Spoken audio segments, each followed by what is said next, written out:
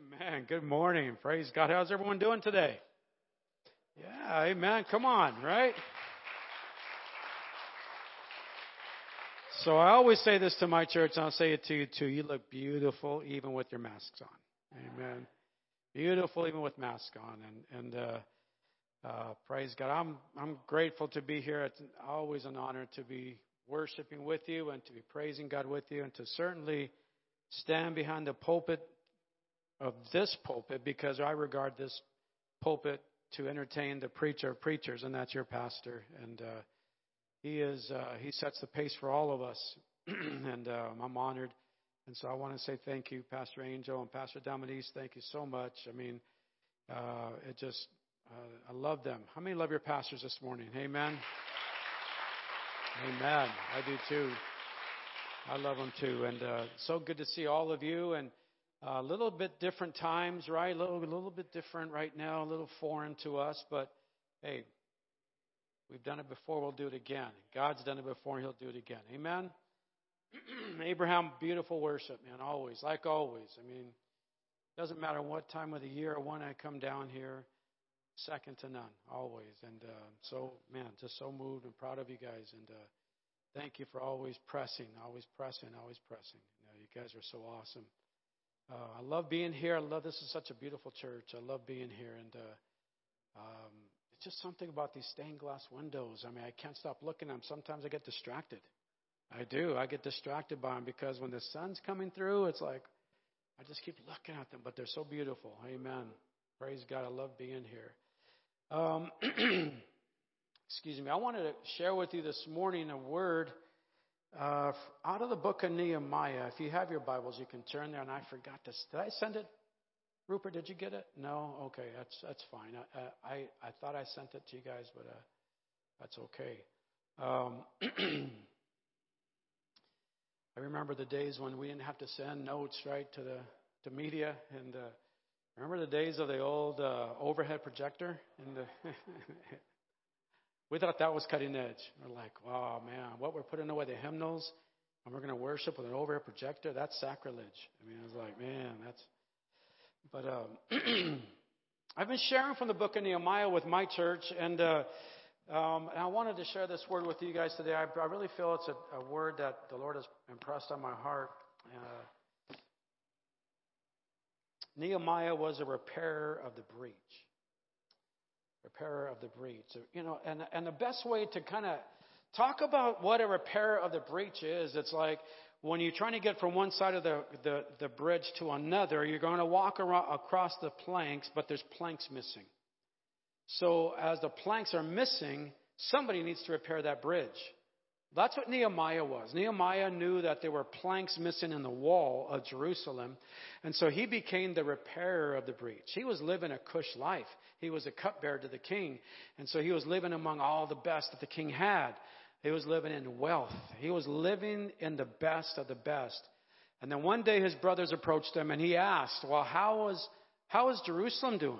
After the exile, after they had been captive and by Babylon, then the Assyrians and Persia, and on and on.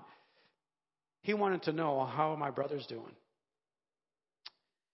And I want to know how Jerusalem is. And they told him, well, the walls are burned with fire and they're broken down. The scripture says in chapter 1, he wept. He wept. He cried. And he went to God and he prayed for 3 months, asking God, what can he do? What should he do? And we know that he was released to go build the wall. The king blessed him, gave him the finances, whatever he needed to build the wall. And I want to pick up the story in chapter 4. Nehemiah chapter 4. If you have your Bibles, you can turn there. The Word of God says this, but so it happened when Sanballat heard that they were rebuilding the wall, that he was furious and indignant and mocked the Jews. And he spoke before his brethren and the army of Samaria and said, what are these feeble Jews doing? Will they fortify themselves? Will they offer sacrifice? Will they complete it in a day? Will they revive the heaps from the rubbish and the stones that are burned? Father, I pray in the name of Jesus that you would give us the proper response to the enemy every time he questions us, Lord. I just praise you and I give you honor and glory. God, bless your word. Bless your servant. Bless your people today, God, in Jesus' name. Amen. Praise God. So I kind of titled this message as 5 questions the enemy will always ask you to discourage you. You see, whenever you get out to do something great, something amazing, the enemy is going to try to discourage you. Doesn't matter what it is. Whatever you go out, whatever you set out to do, the enemy is going to try to discourage you. In fact, the scripture says here that Sanballat wasn't just trying to discourage. He was first indignant. About what? Oh, that Israel was going to put a defense wall around them? That Israel was trying to improve their lives? What was he upset about? You see, whenever you're out to do anything good, there's always going to be a hater around the corner. And it starts with Satan himself. But there's always going to be somebody that's going to hate the fact that you're trying to improve. Doesn't make a whole lot of sense, but it's true. It even happens among churches. Why is CWC Life still open? What are they doing? Why are they doing this? Why is Pastor Angel why are they doing this? You see, the enemy doesn't want to see you do anything good. He doesn't want to see you get healthy. He doesn't want to see your marriage healthy. He doesn't want to see your church on fire, that you have an enemy of your soul. And let me show you a passage in 1 Peter 5:8. It says, be sober. This is 1 Peter verse 5 and chapter 5 and verse 8. Be sober and vigilant, because your adversary, the devil, walks around like a roaring lion seeking whom he may devour. Well, that's one passage, and there's many, but Psalms 143 verse 3 says, for the enemy has pursued my soul. The enemy has pursued my soul. And then we know what John 10:10 says, a thief doesn't come but to steal, kill, and destroy. So we know that we have an enemy. And by the way, we know how to battle this enemy. I know how to battle him. It's like the devil dresses up in all different ways. He doesn't need to dress up in a red suit with horns and a pitchfork. I know when the devil's out to attack. Sometimes I'll know that just by getting up in the morning. And I get busy and I'm driving down the street and all of a sudden I run into or traffic and someone's flipping me the bird and I get somewhere else at a store and somebody's now coming against me. Before you know it, we have been trained enough. You have been trained enough by him and by her to know, it's just the devil trying to attack me. It's just the devil trying to take away my joy. It's just the devil trying to take away my peace. But I rebuke him in the name of Jesus, because I know I have an enemy of my soul. I know that, and you know that. We know how to battle the devil. We know how to battle the enemy. We know how to battle him, because we don't wrestle against flesh and blood, but against powers and principalities. We are good at battling the devil. We're good at that. We have an enemy of our soul. We know how to fight him. We know how to fight him. God has trained us. Your pastor has trained you. We know how to fight the devil.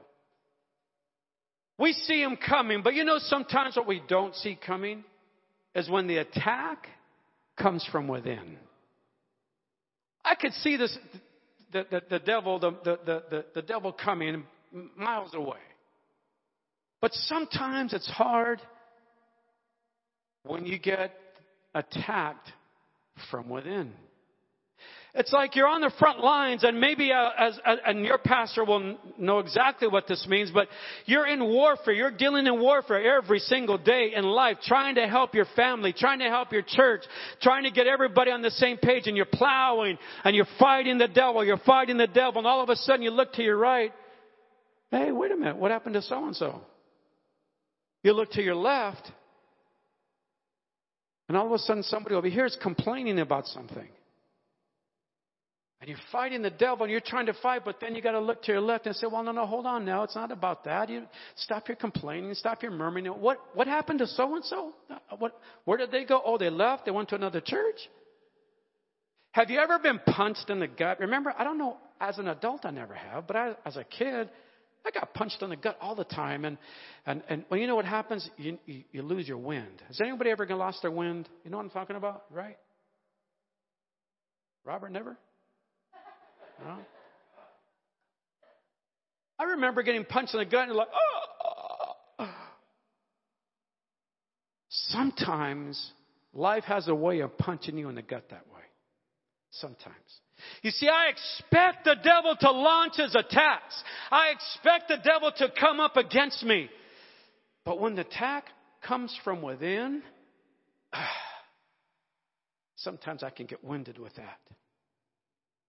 Nehemiah knew the task ahead of him. He knew that Samaria was all around him. He knew that he had to be careful because of Persia and King Artaxerxes. Though he was in favor of him, he still knew that they were his adversary. But all of a sudden, as he starts working on this massive wall that was broken down, burned with fire, he starts hearing people talk. It's like, and he hears Sanballat, this man who wasn't a Jew, but he's in the camp. He's hearing him talk. And he's asking these questions, and he asks him 5 questions. 5 questions. And so I kind of entitled this message, 5 questions the enemy will always ask you to discourage you. 5 questions the enemy will always ask you to discourage you. This is question number 1. What do you think you're doing? What do you think you're doing? It's like, you get ready to fix your marriage, or you get ready to reach out to your son, or you get ready to reach out to your daughter. You get ready to get that promotion at work, and all of a sudden, all it takes is one question someone says to you, what do you think you're doing? You're plowing and plowing, you're fighting, and someone says, what do you think you're doing? And all of a sudden, you got to answer. You got to answer. You see, the devil is very slick. He's not going to write on the wall, here comes Satan, I'm coming for you. He knows better, but he might come from within. And you know why he was coming from within the camp of Israel? Because Sanballat's daughter had married a grandson of a Jewish priest. And that Jewish priest was telling Sanballat's daughter what the camp was doing and what Nehemiah was saying. And she would convey that to her dad. And she was sharing intel with her father. And that's why Sanballat rose up. Not just him, but he got the Sumerian army informed. And they were sharing intel from within the camp. And Nehemiah, he knew what to expect, and he knew the challenges of getting the people together, rallying the people together, building this wall. But then all of a sudden, he gets this attack from within and said, what do you think you're doing, Nehemiah? You see, when you're out to fix your marriage, the enemy is going to come up with that question. What do you think you're doing? What do you think you're doing? When you're out to reach out to your son, the enemy is going to say to you, what do you think you're doing? You need to have an answer for him. You need to respond with the devil. I'm doing whatever it takes to get my marriage on track. I'm doing whatever it takes to reach out to my son. I'm doing whatever it takes to get my church on fire. I'm doing whatever it takes to get my physical body ready for the task at hand. I'm doing whatever it takes, devil. You got to have a response. You got to respond. You see, what he's trying to do is you start moving and moving and moving. All of a sudden, you hear the question, what do you think you're doing? It makes you think. And it starts affecting your confidence level. And the enemy knows that if he can get you to question yourself, if he can get you to question yourself, he's winning the battle. You see, 1 Peter chapter 1 verse 8 says, let him ask in faith without doubting, for one who doubts is like the surf of the sea, driven and tossed about like the wind. Let not that man should expect anything from God. So you're plowing and plowing, and all someone says, what do you think you're doing? Listen. Don't allow the enemy to stop you from what God has placed in your life. Don't allow the enemy. You are called to be a dad. You are called to be a mom. You are called to be a husband. You are called to be a father. You are called to be an usher at your church. You are called to worship God. You are called for this moment, for this time. So the next time somebody says, what do you think you're doing? I'm doing what I'm supposed to be doing. What are you doing? I'm doing what I was called to do. What are you doing? You got to have a response. It's time to talk back, church. Did somebody hear that this morning? It's time to talk back. It's time to speak up. Don't get me wrong. Because I wear a mask over my face, I got something to say. I won't be silenced. We got something to say. So the next time you get going, the enemy wants to challenge you with, what do you think you're doing? Just respond back to him. What do you think you're doing? Question number 2. The enemy will always ask when you're out to do something great. Do you really think you can improve things? Do you really think you can improve things? You see, the enemy wants you to think that the problem or the mountain is insurmountable. It's too big. It's almost like this moment we're living in right now, unprecedented. Listen, I'm 59 years old, and most of you aren't as old as I am. Some of you who are or older, you might remember a time kind of like this. It was called the 60s. It was when, today we hear about cops and people hate cops. And, well, when I was a kid, we were told to call cops pigs. It's just what they told us to do. Call cops pigs.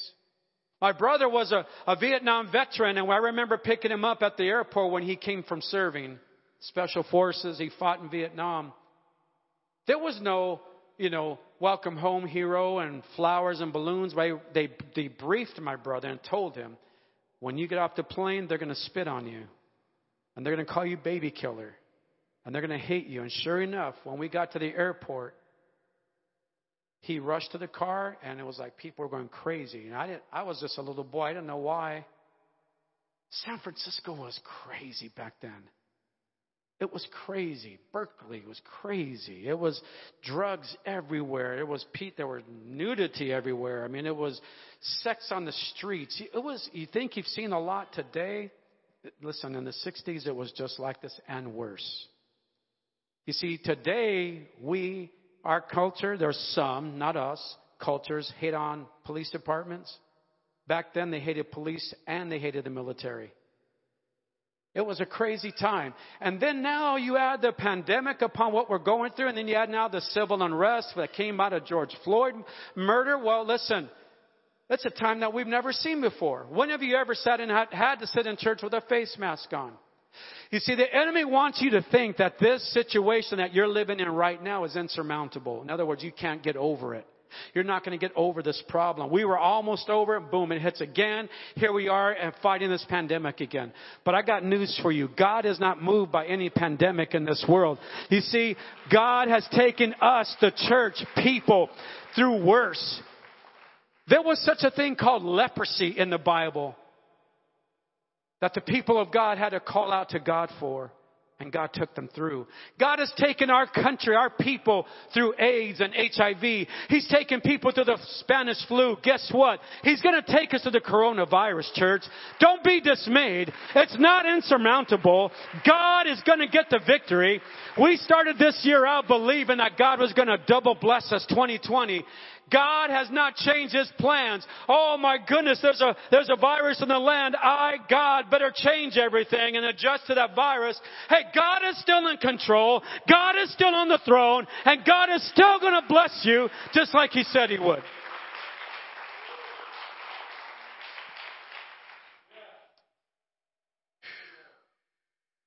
You've been called for such a time as this.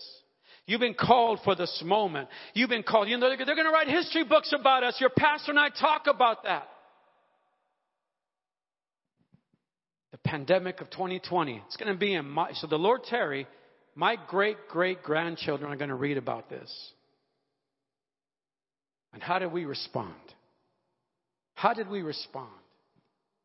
How did we act? Did we lose our faith? How did we respond? Listen, whatever task is at hand, there's always going to be trial, always going to be tribulation. The enemy's always going to put that mountain in front of you. And he's always going to say to you, you can't get over that. Do you really think you can improve your marriage? Do you really think you can improve your city? Do you really think you can improve your country? This country is better because of you. This city is better because this church is a stronghold in this city. Do you really think you can improve things? It's meant to give you doubt. It's meant to disrupt you. It's meant to stop you. But in the name of Jesus, you respond to that question. Absolutely I can. I've been called for such a time as this. I've been called for such a time as this. You see, you carry Him. Somebody say Him. I'm talking capital H, Him. I'm talking about Jesus. I'm talking about the King of Kings. I'm talking about the rock of my salvation. I'm talking about the wonderful counselor, the Prince of Peace. I'm talking about Jesus. I carry Him. So where I go, it's better there. Where you are, it's better there. When you go into Walmart, Walmart just got better. When you go into Costco, Costco just got better. Why? Because you are there. When you go into a family barbecue, it just got better. Why? Because you are carrying Him. You've been called for such a time as this. You've been called for this moment. You've been called to 2020. Don't worry about what's happening. God is still in control, and you're going to get better days ahead of you. You're going to see that better day ahead of you. You make this world a better place. It disturbs me when I hear people ready to give up and ready to jump off the cliff. I get that. I get that sometimes despair comes on folks. That's why I want to remind them, you've been called for this time. And when you leave this earth, if you leave this earth, it's making all of our jobs harder. You've been called for this moment. You've been called to CWC Life Dinuba. You've been called to stand next to that couple right there. You've been called to make this church better. You've been called to make this city better. You've been called to make your family better. You've been called to make your marriage better. You've been called to make your job better. Better. You have been called for this moment. Do you really think you can improve things? Absolutely. You respond confidently with absolutely I can. Absolutely I can. There's a third question the enemy is going to ask, and it's this. Are you really going to worship? Notice that Sanballat asked the question, are they going to sacrifice again? Sanballat, he asked the question, are they going to sacrifice? Will they sacrifice again? What does that mean? Will they worship? Wow. There is an attack on our praise right now. There's an attack on our worship right now. You see, the first time around in the pandemic, we all shut down, and rightfully so. We were afraid because they told us that millions were going to die if we didn't. Well, of course we shut down. I remember that night, Pastor Angel. It was a Thursday night. We were rehearsing at our church. I was walking around the campus with Cal. We were just getting some steps in. And the text came out from the government. California has now been put on shutdown because of the pandemic. I walked into the sanctuary at our church, said to the worship team, hey guys, we've been shut down. You guys might want to, let's just close it up. Let's go. Everybody did. We all rushed to the stores and we got all the supplies we needed, and we all stocked up on toilet paper. Who would have thought? Who would have thought toilet paper was valuable like that? We all stocked up. We all did. I did. We all did. Got crazy right at Walmart, and it got crazy at Costco, and nothing was on the shelves, and the grocery stores were empty shelves. Okay, right? But you know what? They told us millions were going to die, so you can't blame us. You can't blame us. You can't blame you.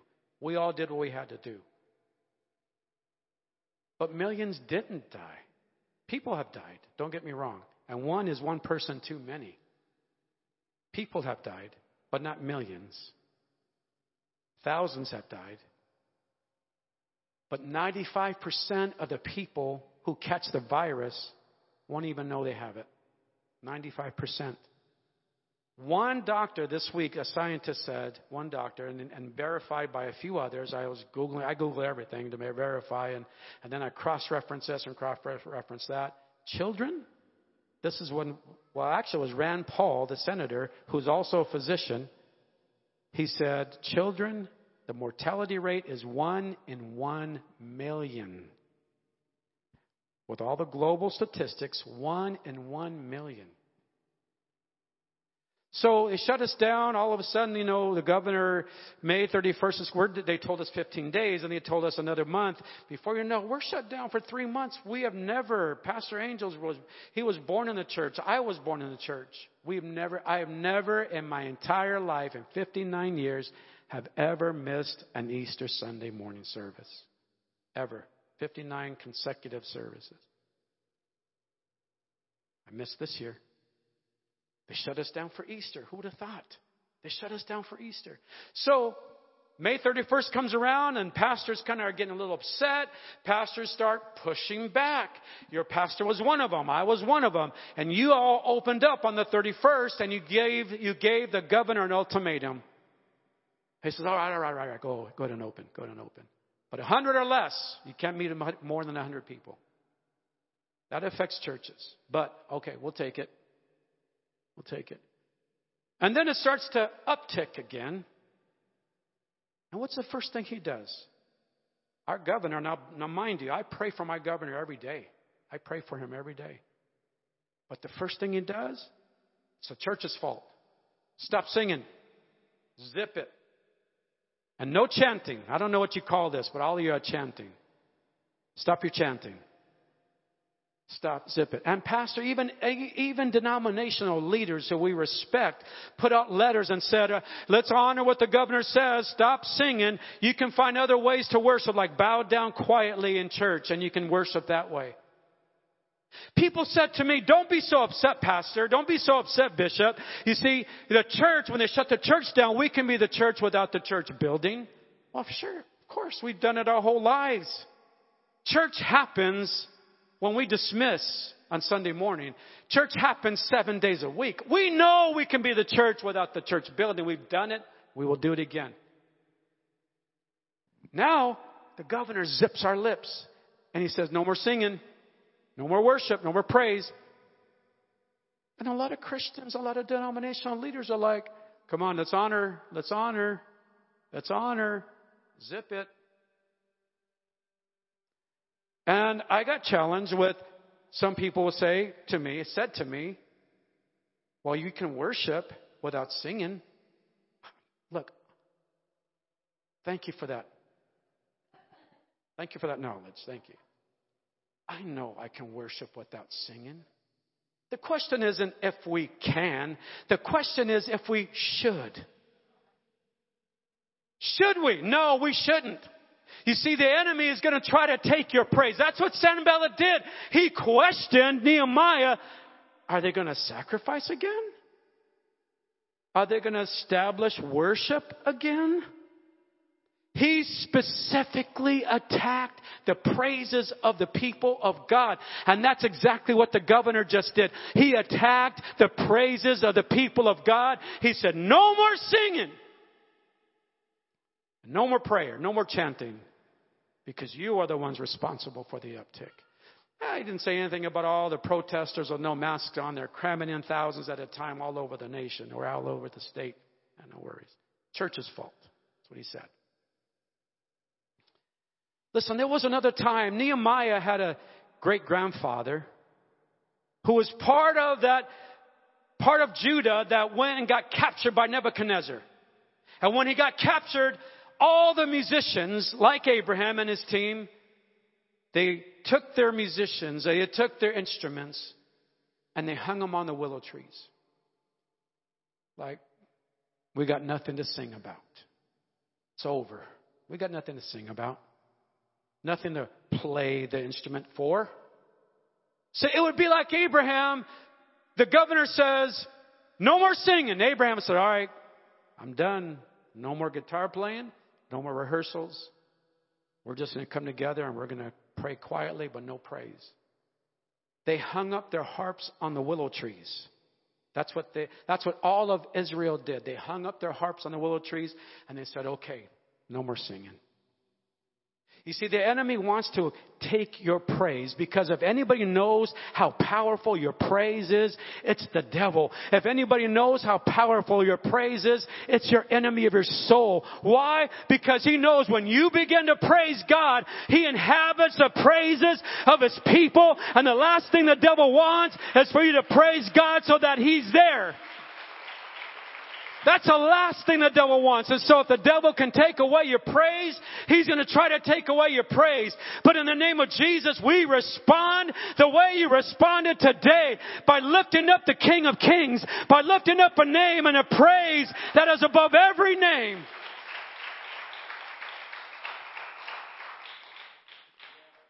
I'm going to sing louder now. Not in defiance, but I'm going to sing louder because he's worthy of my voice. He's worthy of my praise. He's worthy of the instruments. He's worthy of the piano. He's worthy of the clapping of hands. And I'm so grateful for pastors like yours, because they push back. You see, if we don't push back, you know what's next to go after our praise? It's the book. In California, if you weren't awake last year, you missed it. They were trying to take away everything we say that's from the book in counseling. It's the next thing to go. But in the name of Jesus, we're going to push back. And when they ask us, are you going to worship? You're doggone right I'm going to worship. You're dadgum right. Is that a bad word? Dadgum's not a bad word. You're doggone right I'm going to worship, devil. You're doggone right I'm going to worship my Jesus. You're absolutely right. I'm going to get my praise on even when I don't feel like praising him. Even when I'm going through the valley. Even when I'm going through tough times. I'm going to sing a song unto my God. Listen, Paul and Silas were told they could no longer preach anymore. But in the midnight hour, they began to sing a song unto God. They began to sing a praise unto God. And God began to shake that jail where they were at. Yes, I'm going to praise. Question my worship, and I'm going to respond with, absolutely, I'm going to worship God. The fourth question Sanballat asked, and I'll bring it to a closer really quick. Can you finish the project? Wow. He asked the question, will you guys really finish it? You don't have the resources. You don't have the talent. He was so demoralizing. He was so degrading. Feeble Jews. Feeble little Mexicans. Feeble little CWC Life Dinuba. Look at you. What are you going to do? What are you going to do? You think you can change the nation? What are you going to do?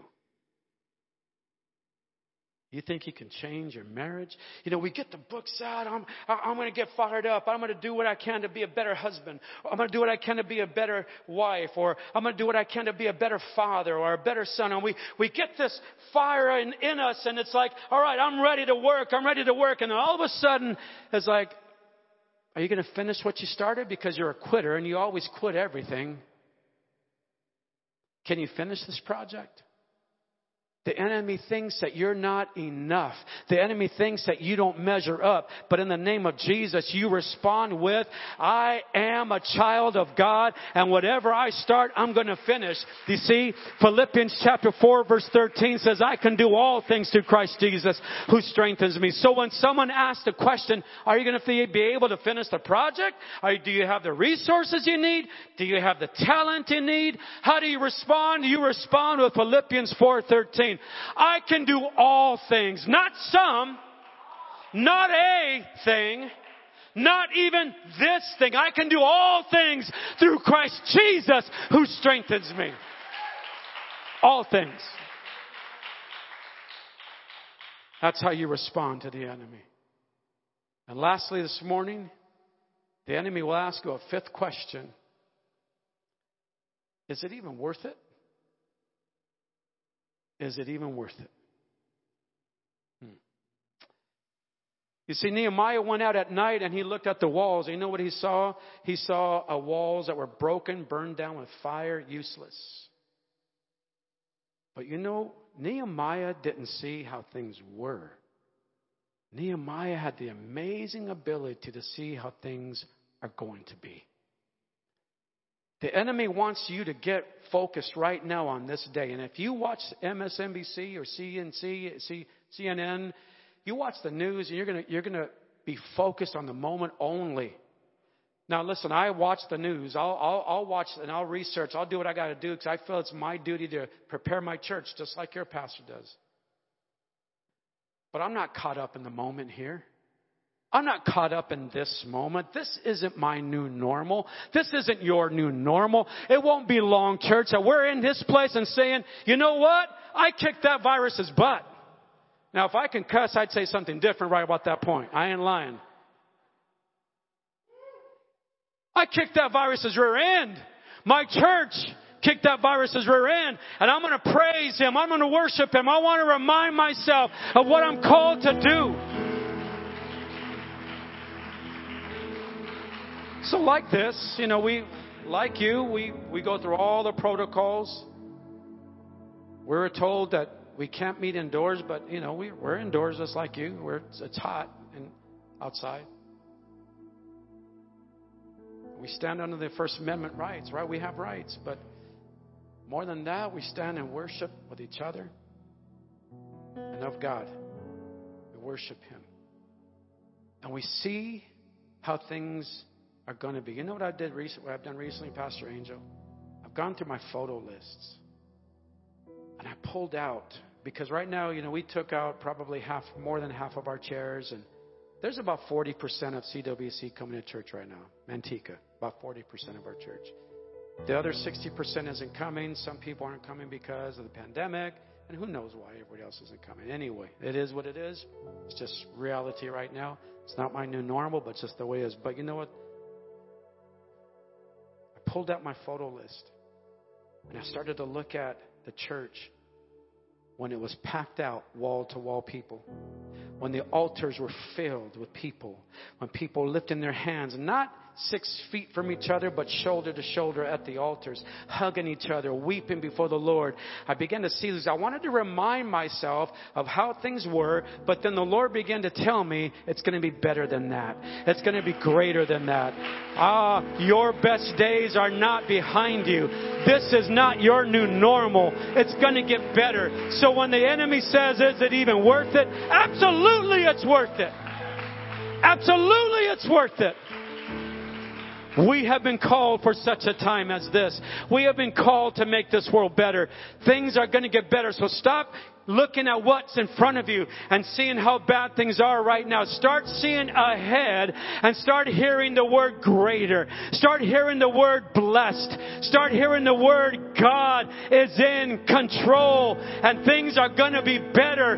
CWC Live, your best days are not behind you. Your best days are ahead of you. In the name of Jesus. Come on, somebody. Get ready. I keep hearing that in my soul. Get ready. I keep hearing that in my spirit. Get ready. This pandemic is not my new normal, neither is yours. It's not your new normal. Get ready, church. You're about to see your best days. I prophesy that over this church. I prophesy that over your pastors. In the name of Jesus, your best days have not been seen. Your best days still need to be discovered.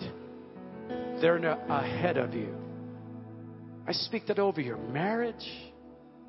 I speak that over your children. I speak that over your finances. I speak that over your physical health in the name of Jesus. In the name of Jesus. In the name of Jesus. Every eye closed, please, and every head bowed right now. Hallelujah. Jesus. Jesus. I just speak blessing over you right now in the name of Jesus. If you need a blessing right now, if you've been going through it, maybe a little bit depressed, or I don't know, maybe a little bit taken by the moment, and I just need to hear something good right now. I just needed to hear that word. Just raise your hand. I needed that word this morning. Yep, all over this place. In Jesus' name, receive it. Your best days are ahead. Receive that. Your best days are ahead. Receive that. Receive it in the name of Jesus. Blessings on your marriage right now in Jesus' name. You have not seen the best days in your marriage. They're still ahead. Blessings on your children. Take your eyes off what they're doing and start seeing what they're going to do. Start seeing what God wants to do in their lives. Start declaring that over your children. If you need a financial blessing this morning, I speak double blessing upon your finances right now in Jesus' name. Double blessing in Jesus' name upon your finances. Receive that. Upon your physical body, I plead the blood of Jesus upon you. When that virus ever tries to knock on your door, he'll notice that you're covered by the blood of Jesus. In the name of Jesus, whatever you're fighting right now, whatever's taking place in your physical body, I declare you as whole. I declare you as healed right now. There's an anointing in this house right now.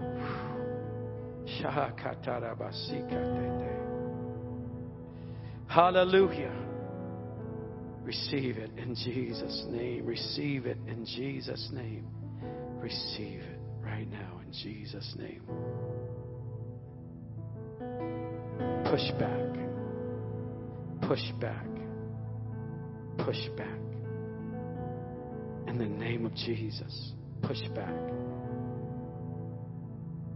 When the enemy tries to question you, question the enemy. Push back. In Jesus' name. Amen. How many received that word this morning? Hallelujah. You are fierce. The enemy doesn't know who he's messing with. You're fierce. You're a weapon in God's hands. And your best days are ahead of you and not behind you. I speak that over this church. Double blessing, double portion. In Jesus' name, I speak that over you, Pastor Angel, Pastor Damaris. Your best days are still ahead. You haven't seen them yet. Oh, you can write your book. If it all ended today, you can write your books. And how amazing it's been. But there's some chapters to be written that are going to blow you away. I prophesy that over you in the name of Jesus. There's some chapters to be written that are going to amaze you. Amaze you. I speak that over you right now.